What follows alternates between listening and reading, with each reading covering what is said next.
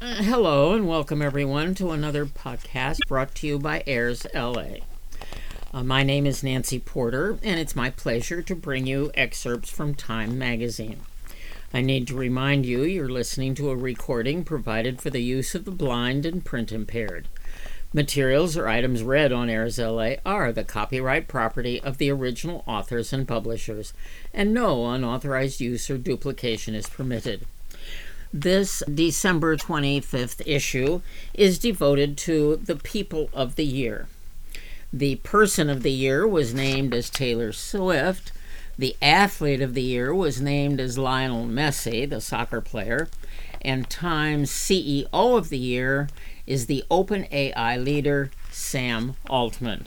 So I will be reading a lengthy article about Sam Altman in the December 25th issue of Time magazine.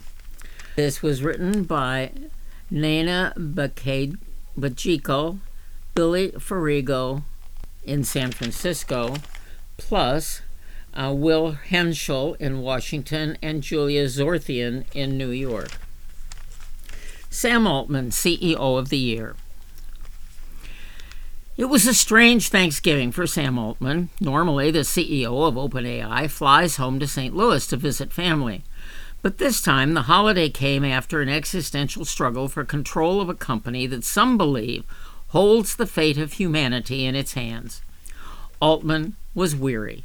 He went to his Napa Valley ranch for a hike, then returned to San Francisco to spend a few hours with one of the board members who had just fired and reinstated him in the span of 5 frantic days.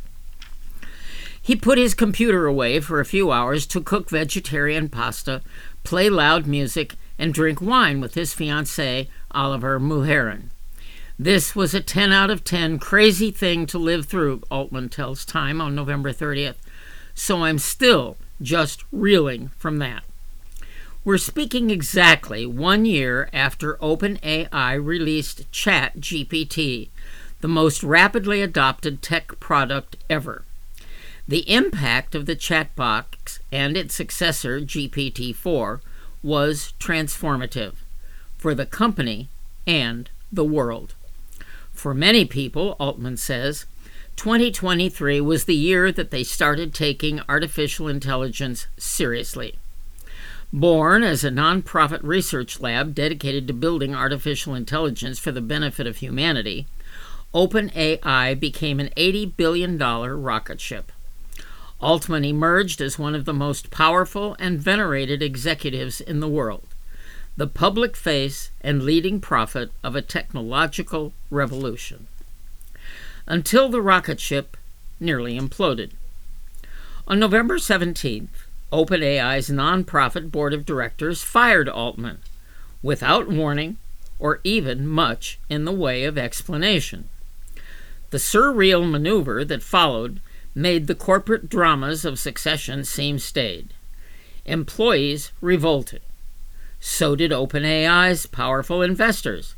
One even baselessly speculated that one of the directors who demonstrated Altman was a Chinese spy. The company's visionary chief scientist voted to oust his fellow co-founder, only to ultimately backtrack. 2 interim CEOs came and went.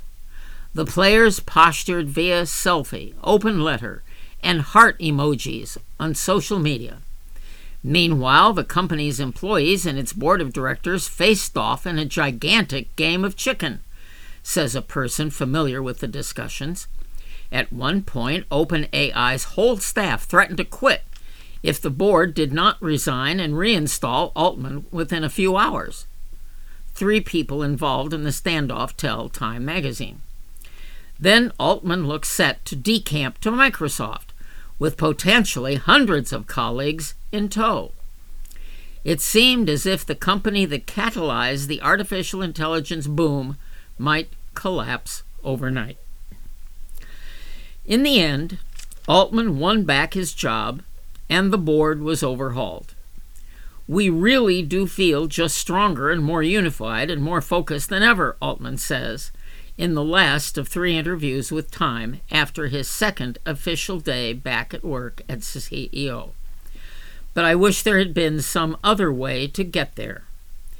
This was no ordinary boardroom battle, and OpenAI is no ordinary startup. The episode leaves lingering questions about both the company and its chief executive. Altman, age 38, has been Silicon Valley royalty for a decade, a superstar founder with immaculate vibes. You don't fire a Steve Jobs, says former Google CEO Eric Schmidt. Yet the board had. Jobs, as it happened, was once fired by Apple only to return as well. As rumors swirled over the ouster, the board said there was no dispute over the safety of OpenAI's products, the commercialization of its technology, or the pace of its research. Altman's behavior and lack of transparency in his interactions with the board had undermined its ability to supervise the company in accordance with its mandate, though it did not share examples. Interviews with more than 20 people in Altman's circle, including current and former AI employees, multiple senior executives, and others who have worked closely with him over the years, reveal a complicated portrait. Those who know him describe Altman as affable, brilliant, uncommonly driven, and gifted at rallying investors and researchers alike around his vision of creating artificial general intelligence, AGI, for the benefit of society as a whole.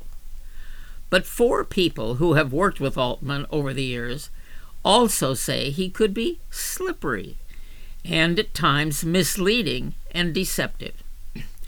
2 people familiar with the board's proceedings say that Altman is skilled at manipulating people and that he had repeatedly received feedback that he was sometimes dishonest in order to make people feel he agreed with them when he did not. These people saw this pattern as part of a broader attempt to consolidate power. In a lot of ways, Sam is a really nice guy. He's not an evil genius. It would be easier to tell this story if he was a terrible person, said one of them. He cares about the mission. He cares about other people. He cares about humanity.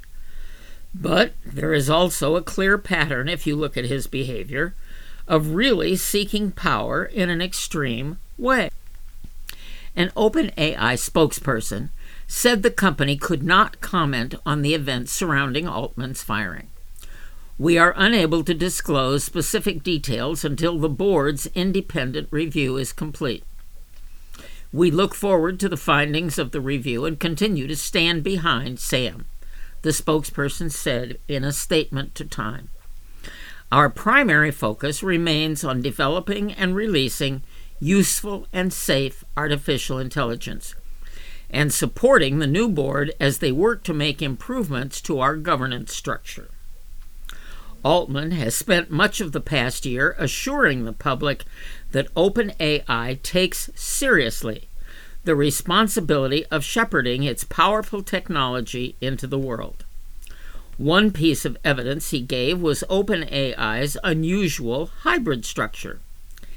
It is a for-profit company governed by a non-profit board, with a mandate to prioritize the mission over financial interests.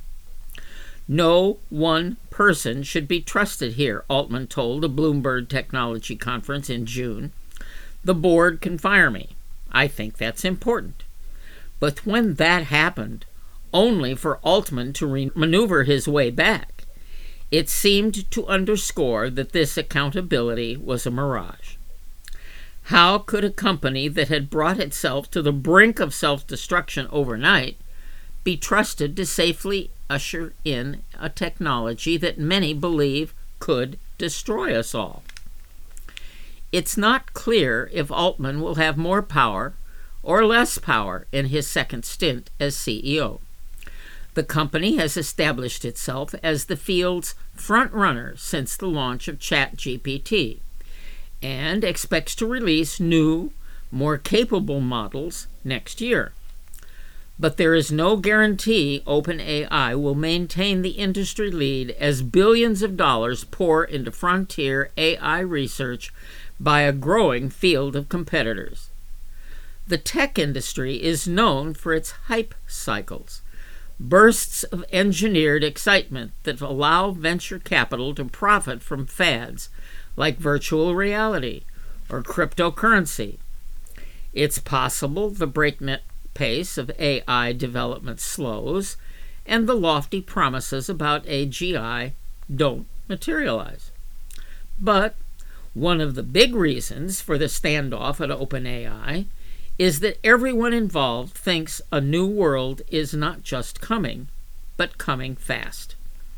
Two people familiar with the board's deliberation emphasize the stakes of supervising a company that believes it is building the most important technology in history.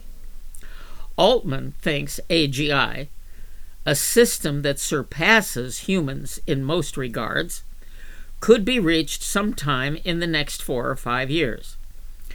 AGI could turbocharge the global economy, expand the frontiers of scientific knowledge, and dramatically improve standards of living for billions of humans, creating a future that looks wildly different from the past.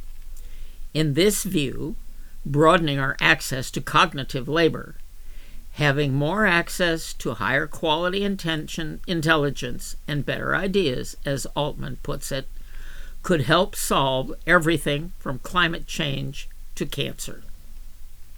But it would also come with serious risks. To many, the rapid rise in AI's capabilities over the past year is deeply alarming. Computer scientists have not solved what's known in the industry as the alignment problem, the task of ensuring that AGI conforms to human values. Few agree on who should determine those values. Altman and others have warned that advanced AI could pose existential risks on the scale of pandemics and nuclear war. This is the context in which OpenAI's board determined that its CEO could not be trusted. People are really starting to play for keeps now, says Daniel Colson, executive director of the Artificial Intelligence Policy Institute, AIPI, and the founder of an Altman-backed startup. Because there's an expectation that the window will try to shift the trajectory of things is closing. On a bright morning in early November, Altman looks nervous. We're backstage at a cavernous event space in downtown San Francisco, where Altman will soon present to some 900 attendees at OpenAI's first developer conference. Dressed in a gray sweater and brightly colored Adidas Lego sneakers, he thanks the speech coach helping him rehearse. "This is so not my thing," he says. "I'm much more comfortable behind a computer screen." That's where Altman was to be found on Friday nights as a high school student, playing on an original Bondi blue iMac. He grew up in a middle-class Jewish family in the suburbs of St. Louis, the eldest of 4 children born to a real estate broker and a dermatologist. Altman was equal parts nerdy and self-assured. He came out as gay as a teenager, giving a speech in front of his high school after some students objected to a National Coming Out Day speaker. He enrolled at Stanford to study computer science in 2003, as memories of the dot-com crash were fading. In college, Altman got into poker, which he credits for inculcating lessons about psychology and risk. By that point, he knew he wanted to become an entrepreneur. He dropped out of school after 2 years to work on Looped, a location-based social network he co-founded with his then-boyfriend, Nick Sevo. Looped became part of the first cohort of 8 companies to join Y Combinator, the now vaunted startup accelerator. The company was sold in 2012 for $43 million, netting Altman $5 million. Though the return was relatively modest, Altman learned something formative. The way to get things done is to just be really persistent, he told Vox's Recode. Those who know him say Altman has an abiding sense of obligation to tackle issues big and small. As soon as he's aware of a problem, he really wants to solve it, says his fiancée, Mulherin, an Australian software engineer turned investor. Or, as Altman puts it, stuff only gets better because people show up and work. No one else is coming to save the day. You've just got to do it. YC's co-founder, Paul Graham, spotted a rare blend of strategic talent, ambition, and tenacity. You could parachute him into an island full of cannibals and come back in 5 years and he would be the king. Graham wrote of Altman when he was just 23. In February of 2014, Graham tapped his protege, then age 28, to replace him as president of YC. By the time Altman took the reins, YC had incubated unicorns like Airbnb, Stripe, and Dropbox. But the new boss had a bigger vision. He wanted to expand YC's remit beyond software to hard tech, the startups where the technology might not even be possible, yet where successful innovation could unlock trillions of dollars and transform the world. Soon after becoming the leader of YC, Altman visited the headquarters of the nuclear fusion startup Helion in Redmond, Washington. CEO David Kirtley recalls Altman showing up with a stack of physics textbooks and quizzing him about the design choices behind Helion's prototype reactor. What shone through, Kirtley recalls, was Altman's obsession with scalability. Assuming you could solve the scientific problem, how could you build enough reactors fast enough to meet the energy needs of the United States? What about the world? Helion was among the first hard-tech companies to join YC. Altman also wrote a personal check for $9.5 million and has since forked over an additional $375 million to Helion, his largest personal investment. I think that's the responsibility of capitalism, Altman says. You take big swings at things that are important to get done. Altman's pursuit of fusion hints at the staggering scope of his ambition. He's put $180 million into Retro Biosciences, a longevity startup hoping to aid 10 healthy years to the human lifespan. He conceived of and helped found WorldCoin, biometric identification system with a cryptocurrency attached, which has raised hundreds of millions of dollars.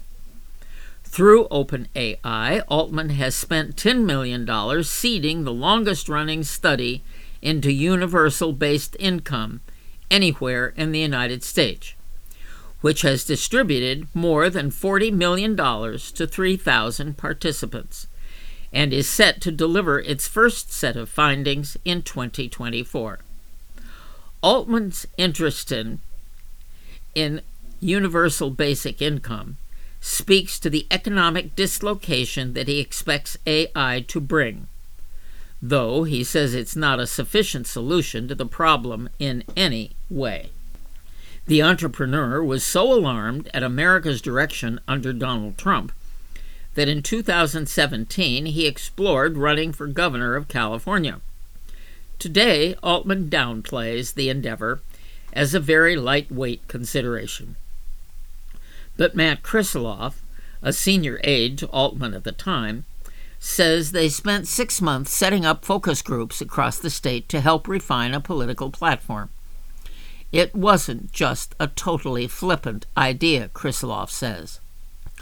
Altman published a 10-point policy platform, which he dubbed the United Slate, with goals that included lowering housing costs, Medicare for all, tax reform, and ambitious clean energy targets. He ultimately passed on a career switch. It was so clear to me that I was much better suited to work on AI, Altman says. And if we were able to succeed, it would be much more interesting and impactful thing for me to do. But he remains keenly interested in politics.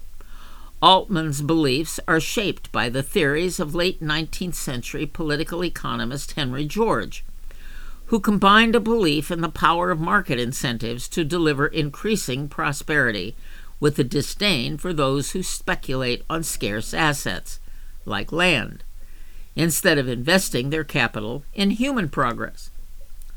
Altman has advocated for a land value tax, a classic Georgist policy, in recent meetings with world leaders, he says. Asked on a walk through OpenAI's headquarters whether he has a vision of the future to help make sense of his various investments and interests, Altman says simply, abundance. That's it. The pursuits of fusion and superintelligence are cornerstones of the more equitable and prosperous future he envisions. If we get abundant intelligence and abundant energy, he says, that will do more to help people than anything else I can possibly think of. Altman began thinking seriously about AGI nearly a decade ago. At the time, it was considered career suicide, he says. But Altman struck up a running conversation with Elon Musk, who also felt smarter than human machines were not only inevitable, but also dangerous if they were built by corporations chasing profits. Both feared Google, which had bought Musk out when it acquired the top AI research lab DeepMind in 2014, would remain the dominant player in the field. They imagined a nonprofit AI lab that could be an ethical counterweight, ensuring the technology benefited not just shareholders, but also humanity as a whole. In the summer of 2015, Altman tracked down Ilya Sutskever, a star machine learning researcher at Google, Brain. The pair had dinner at The Counter, a burger bar near Google's headquarters.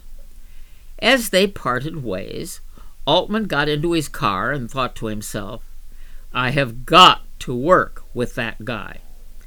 He and Musk spent nights and weekends courting talent. Altman drove to Berkeley to go for a walk with graduate student John Schulman, went to dinner with Stripe's chief technology officer Greg Brockman, took a meeting with AI research scientist Wojciech Zaremba, and held a group dinner with Musk and others at the Rosewood Hotel in Menlo Park, California, where the idea of what a new lab might look like began to take shape. The montage is like the beginning of a movie, Altman says, where you're trying to establish this ragtag crew of slight misfits to do something crazy. OpenAI launched in December 2015. It had 6 co-founders, Altman, Musk, Sutskever, Brockman, Schulman, and Zaremba, and $1 billion in donations pledged by prominent investors like Reid Hoffman, Peter Thiel, and Jessica Livingston. During OpenAI's early years, Altman remained YC president, was involved only from a distance. OpenAI had no CEO. Brockman and Sutskever were its de facto leaders. In an office in a converted luggage factory in San Francisco's Mission District, Sutskever's research team threw ideas at the wall to see what stuck. It was a very brilliant assembly of some of the best people in the field, says AIRSLA. At the same time, it did not necessarily feel like everyone knew what they were doing. In 2018, OpenAI announced its charter, a set of values that codified its approach to building AGI in the interests of humanity. There was a tension at the heart of the document between the belief in safety and the imperative for speed. The fundamental belief motivating AI is inevitably this technology is going to exist, so we have to win the race to create it, to control the terms of its entry into society in a way that is positive, says a former employee. The safety mission requires that you win. If you don't win, it doesn't matter that you were good. Altman disputes the idea that OpenAI needs to outpace rival labs to deliver on its mission, but says, I think we care about a good AGI outcome more than others. One key to winning was Sutskever's OpenAI's chief scientist had an almost religious belief in the neural network, a type of AI algorithm that ingested large amounts of data and could independently detect underlying patterns.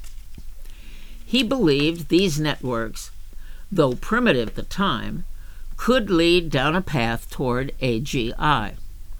Concepts, patterns, ideas, events, they are somehow smeared through the data in a complicated way, Sutskever told Time in August.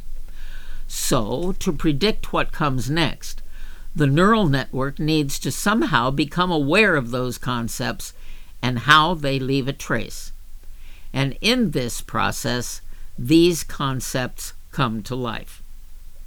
To commit to Sutskever's method and the Charter's mission, OpenAI needed vast amounts of computing power. For this, it also needed cash. By 2019, OpenAI had collected only $130 million of the original $1 billion committed. Musk had walked away from the organization, and a planned donation of his own, after a failed attempt to insert himself as CEO. Altman, still running YC at the time, was trying to shore up OpenAI's finances. He initially doubted any private investor could pump cash into the project at the volume and pace it required. He assumed the U.S. government, with its history of funding the Apollo program and the Manhattan Project, would be the best option. After a series of discussion, you try every door, Altman says, he was surprised to find the chances of that happening were exactly 0. He came to believe the market is just going to have to do it all the way through. Wary of the perverse incentives that could arise if investors gained sway over the development of AGI, Altman and the leadership team debated different structures and landed on an unusual one.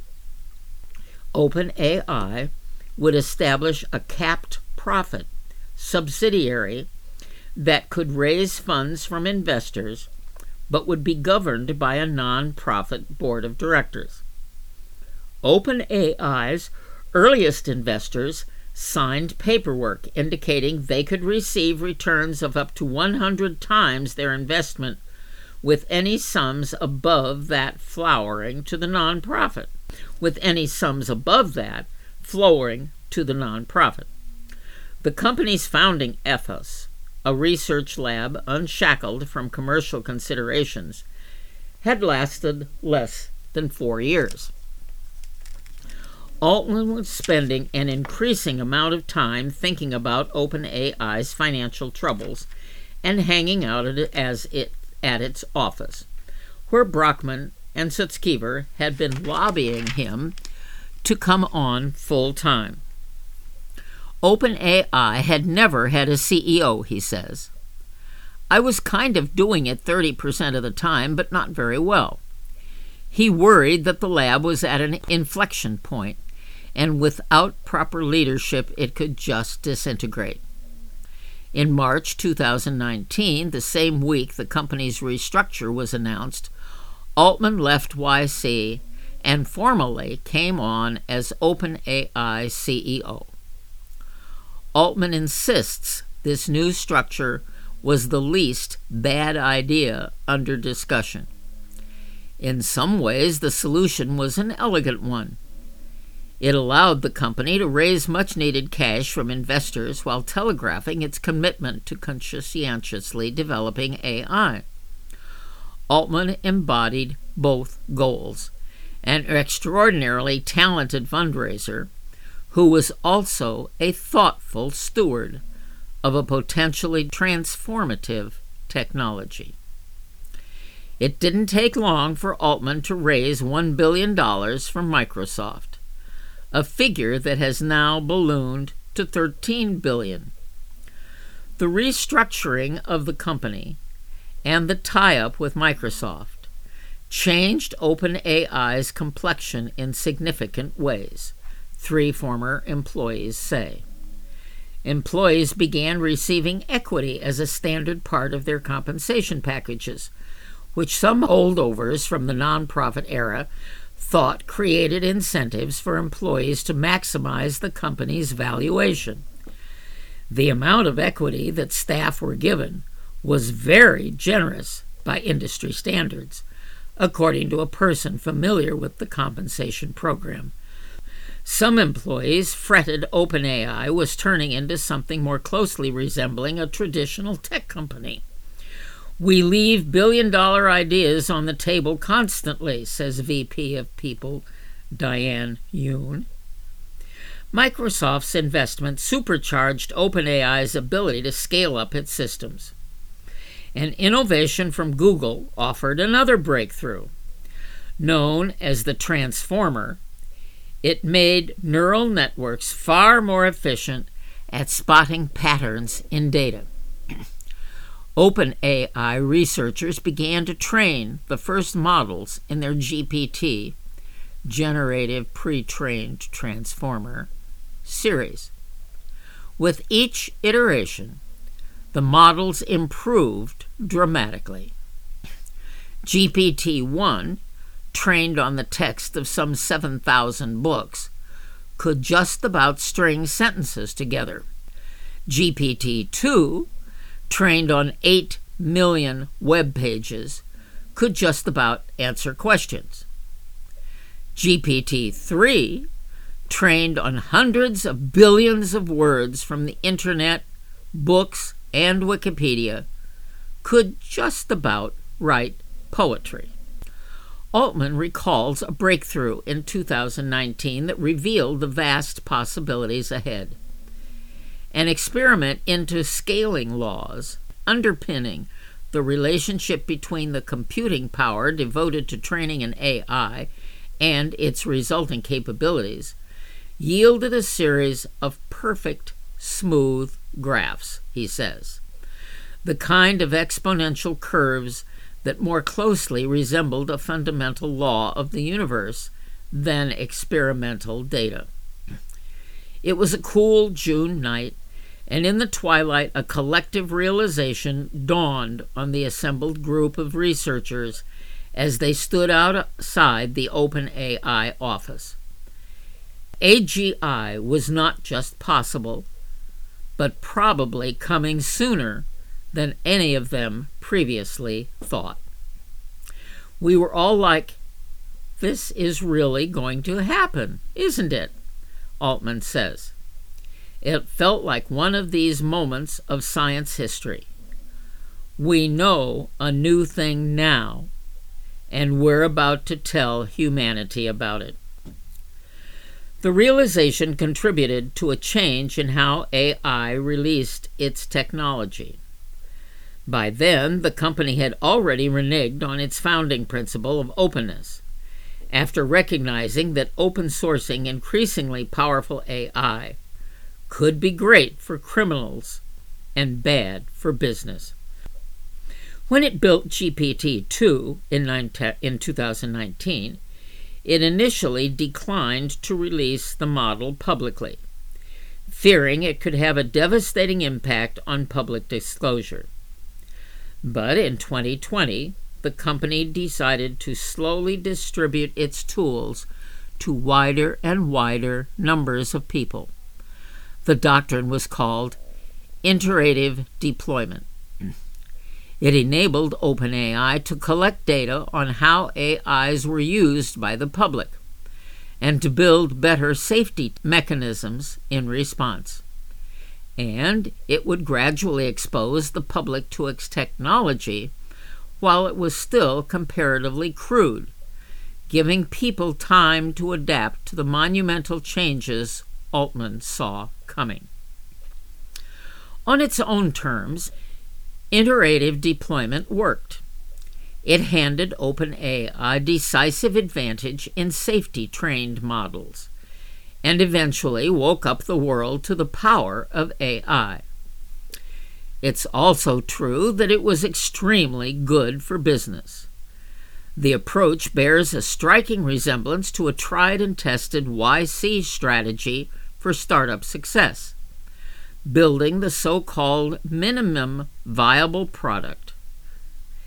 Hack together a cool demo, attract a small group of users who love it, and improve based on their feedback.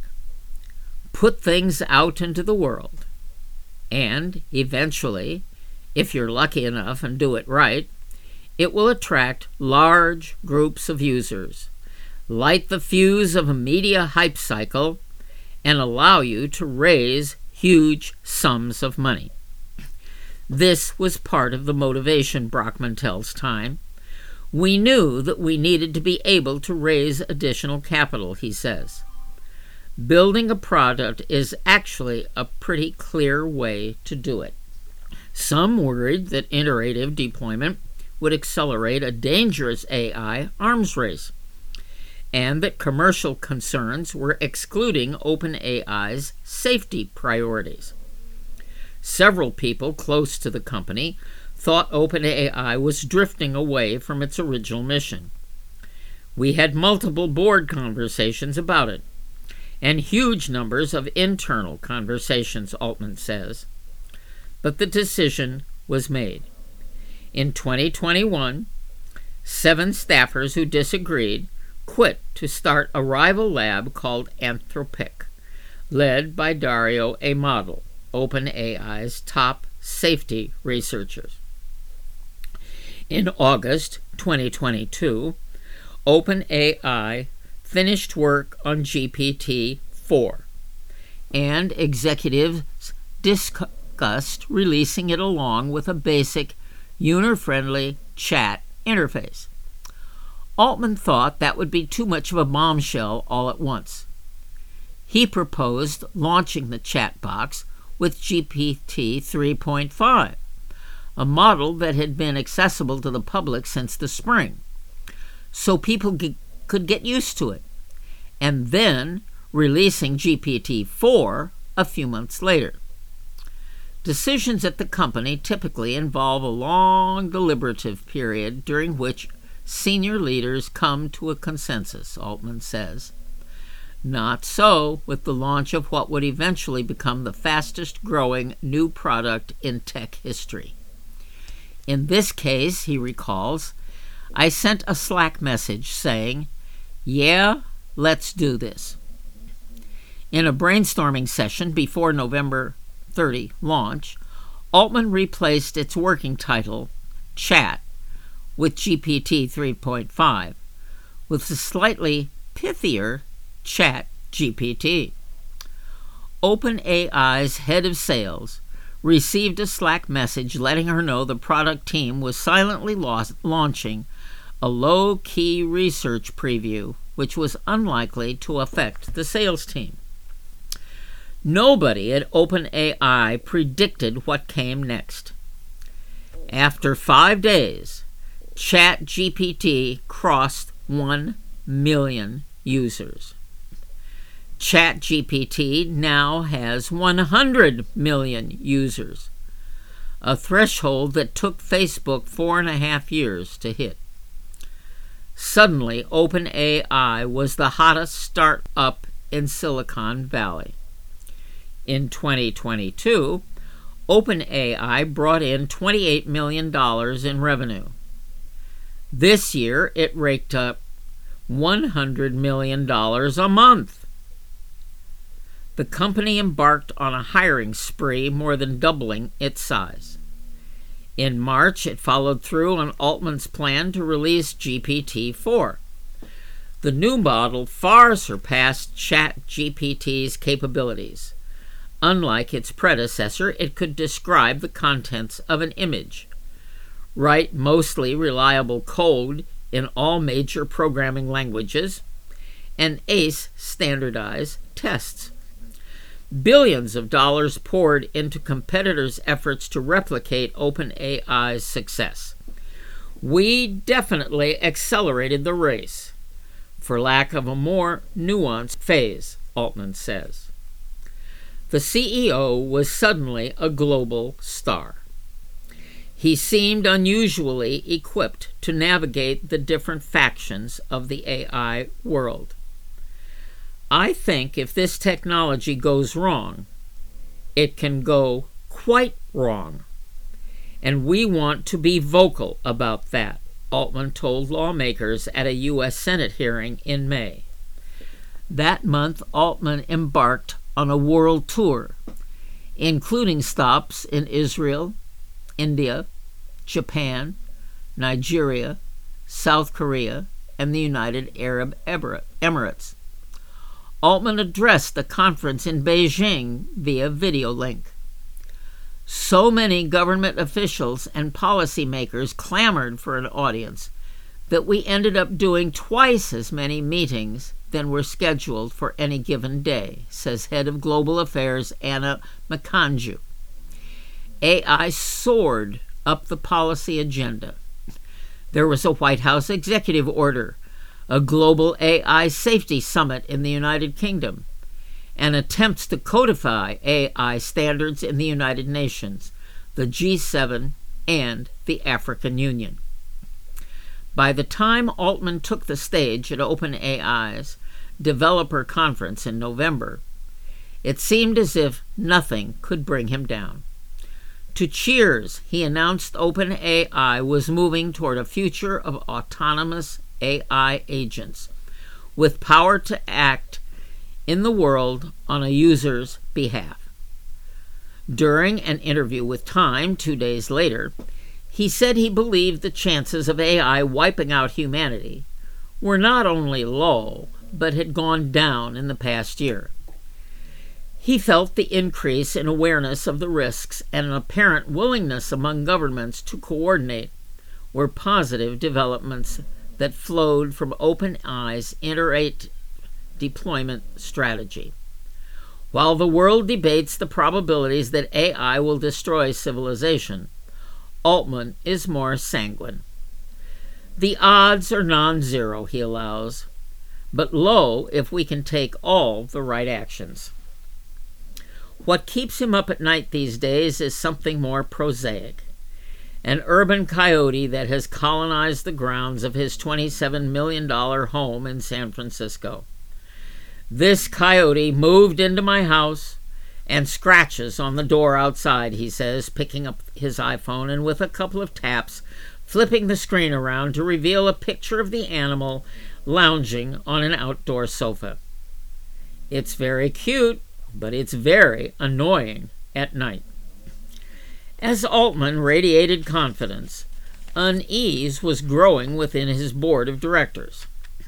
The board had shrunk from 9 members to 6 over the preceding months. That left a panel made up of 3 OpenAI employees, Altman, Suskever, and Brockman, and 3 independent directors, Adam D'Angelo, the CEO of question and answer site Quora, Tasha McCauley, a technology entrepreneur and Rand Corporation scientist, and Helen Toner, an expert in AI policy at Georgetown University's Center for Security and Emerging Technology. The panel had argued over how to replace the 3 departing members, according to 3 people familiar with the discussions. For some time, little by little, at different rates, the 3 independent directors and Sutskever were becoming concerned about Altman's behavior. Altman had a tendency to play different people off one another in order to get his desired outcome, say 2 people familiar with the board's discussions. Both also say Altman tried to ensure information flowed through him. He has a way of keeping the picture somewhat fragmented, one says, making it hard to know where others stood. To some extent, this is par for the course in business. But this person says Altman crossed certain thresholds that made it increasingly difficult for the board to oversee the company and hold him accountable. One example came in late October, when an academic paper Toner wrote in her capacity at Georgetown was published. Altman saw it as critical of OpenAI's safety efforts and sought to push Toner off the board. Altman told one board member that another believed Toner ought to be removed immediately, which was not true, according to 2 people familiar with the discussions. This episode did not spur the board's decision to fire Altman, those people say, but it was representative of the ways in which he tried to undermine good governance, and was one of several incidents that convinced the quartet that they could not carry out their duty of supervising OpenAI's mission if they could not trust Altman. Once the directors reached the decision, they felt it was necessary to act fast, worried Altman, who would detect that something was amiss and begin marshaling support or trying to undermine their credibility. As soon as he had an inkling that this might be remotely on the table, another of the people familiar with the board's discussion says, he would bring the full force of his skills and abilities to bear. On the evening of Thursday, November 16th, Sutskever asked Altman to chat at noon the following day. At the appointed time, Altman joined Sutskever on Google Meet, where the entire board was present except Brockman. Sutskever told Altman that he was being fired, and that the news would be made public shortly. It really felt like a weird dream, much more intensely than I would have expected, Altman tells Time. The board statement was terse. Altman was not consistently candid in his communications with the board, hindering its ability to exercise its responsibility, the announcement said. The board no longer has confidence in his ability to continue leading OpenAI. Altman was locked out of his computer. He began reaching out to his network of investors and mentors, telling them he planned to start a new company. He tells Time he received so many texts that his iMessage broke. The board expected pressure from investors and media, but they misjudged the scale of the blowback from within the company, in part because they had reason to believe the executive team would respond differently, according to 2 people familiar with the board's thinking, who say the board's move to oust Altman was informed by senior OpenAI leaders, who had approached them with a variety of concerns about Altman's behavior and its effect on the company's culture. Legal and confidentiality reasons have made it difficult for the board to share specifics, the people with knowledge of the proceedings say. But the absence of examples of the lack of candor the board cited as the impetus for Altman's firing contributed to rampant speculation that the decision was driven by personal vendetta, an ideological dispute, or perhaps sheer incompetence. The board fired Altman for nitpicky, unfireable, not even close to fireable offenses, says Ron Conway, the founder of SV Angel, and a mentor who was one of the first people Altman called after being terminated. It is reckless and irresponsible for a board to fire a founder over emotional reasons. Within hours, the company's staff threatened to quit if the board did not resign and allow Altman to return. Under immense pressure, the board reached out to Altman the morning after his firing to discuss a potential path forward. Altman characterizes it as a request for him to come back. "I went through a range of emotions. At first was defiant," he said, "but then pretty quickly there was a sense of duty and obligation and wanting to preserve this thing I cared about so much." The sources close to the board describe the outreach differently, casting it as an attempt to talk through ways to stabilize the company before it fell apart. For nearly 48 hours, the negotiations dragged on. Myra Murati, OpenAI's chief technology officer, who stepped in as interim CEO, joined the rest of the company's leadership in advocating for Altman's return. So, on the night of Sunday, November 19th, the board appointed a new interim CEO, Emmett Shear, the former CEO of Twitch. Microsoft boss Satya Nadella announced Altman and Brockman would be joining Microsoft to start a new advanced AI unit. Microsoft made it known that any OpenAI staff members would be welcome to join. After a tearful confrontation with Brockman's wife, Stutzkever flipped his position. "I deeply regret my participation in the board's actions," he posted in the early hours of November 20th. By the end of that day, nearly all of OpenAI's 770 employees had signed an open letter signaling their intention to quit if Altman was not reinstated. The same canniness that made Altman such a talented entrepreneur also made him a formidable opponent in the standoff, able to command loyalty from large swaths of that company and beyond. And while mission is a powerful draw for OpenAI employees, so too is money. Nearly every full-time OpenAI employee has financial interests in OpenAI's success, including former board members Brockman and Stutzkever. Altman, who draws a salary of $65,000, does not have equity beyond an indirect investment through his stake in YC. A tender offer to let OpenAI employees sell shares at an $86 billion valuation to outside investors was planned for a week after Altman's firing. Employees who stood to earn millions by December feared that option would vanish.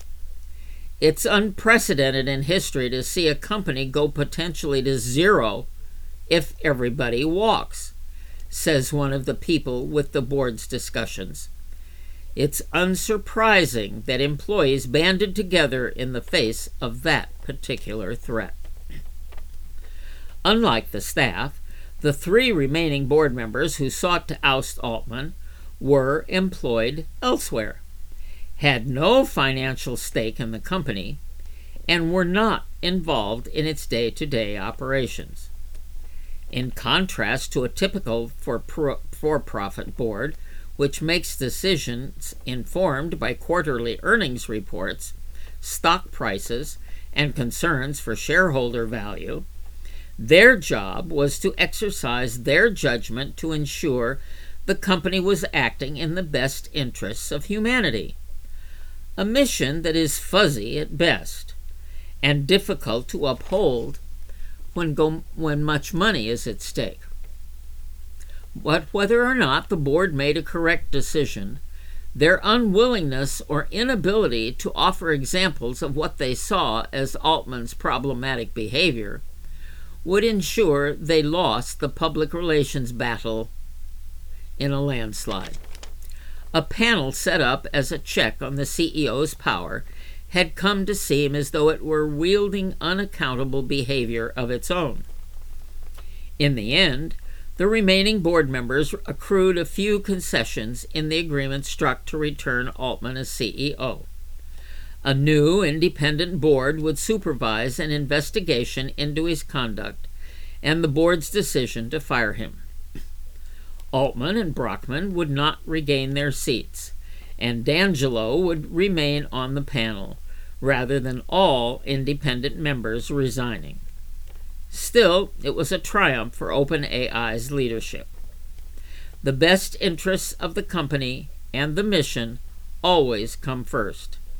It is clear that there were real misunderstandings between me and members of the board, Altman posted on X. I welcome the board's independent review of all recent events. 2 nights before Thanksgiving, staff gathered at the headquarters, popping champagne. Brockman posted a selfie with dozens of employees with the caption, "We are so back." 10 days after the agreement was reached for their return, OpenAI's leaders were resolute. I think everyone feels like we have a second chance here to really achieve the mission. Everyone is aligned. Brockman says, but the company is in for an overhaul. Sutzkever's future at the company is murky. The new board, former Twitter board chair Brett Taylor, former U.S. Treasury Secretary Larry Summons, and D'Angelo, will expand back to 9 members and take a hard look at the company's governance.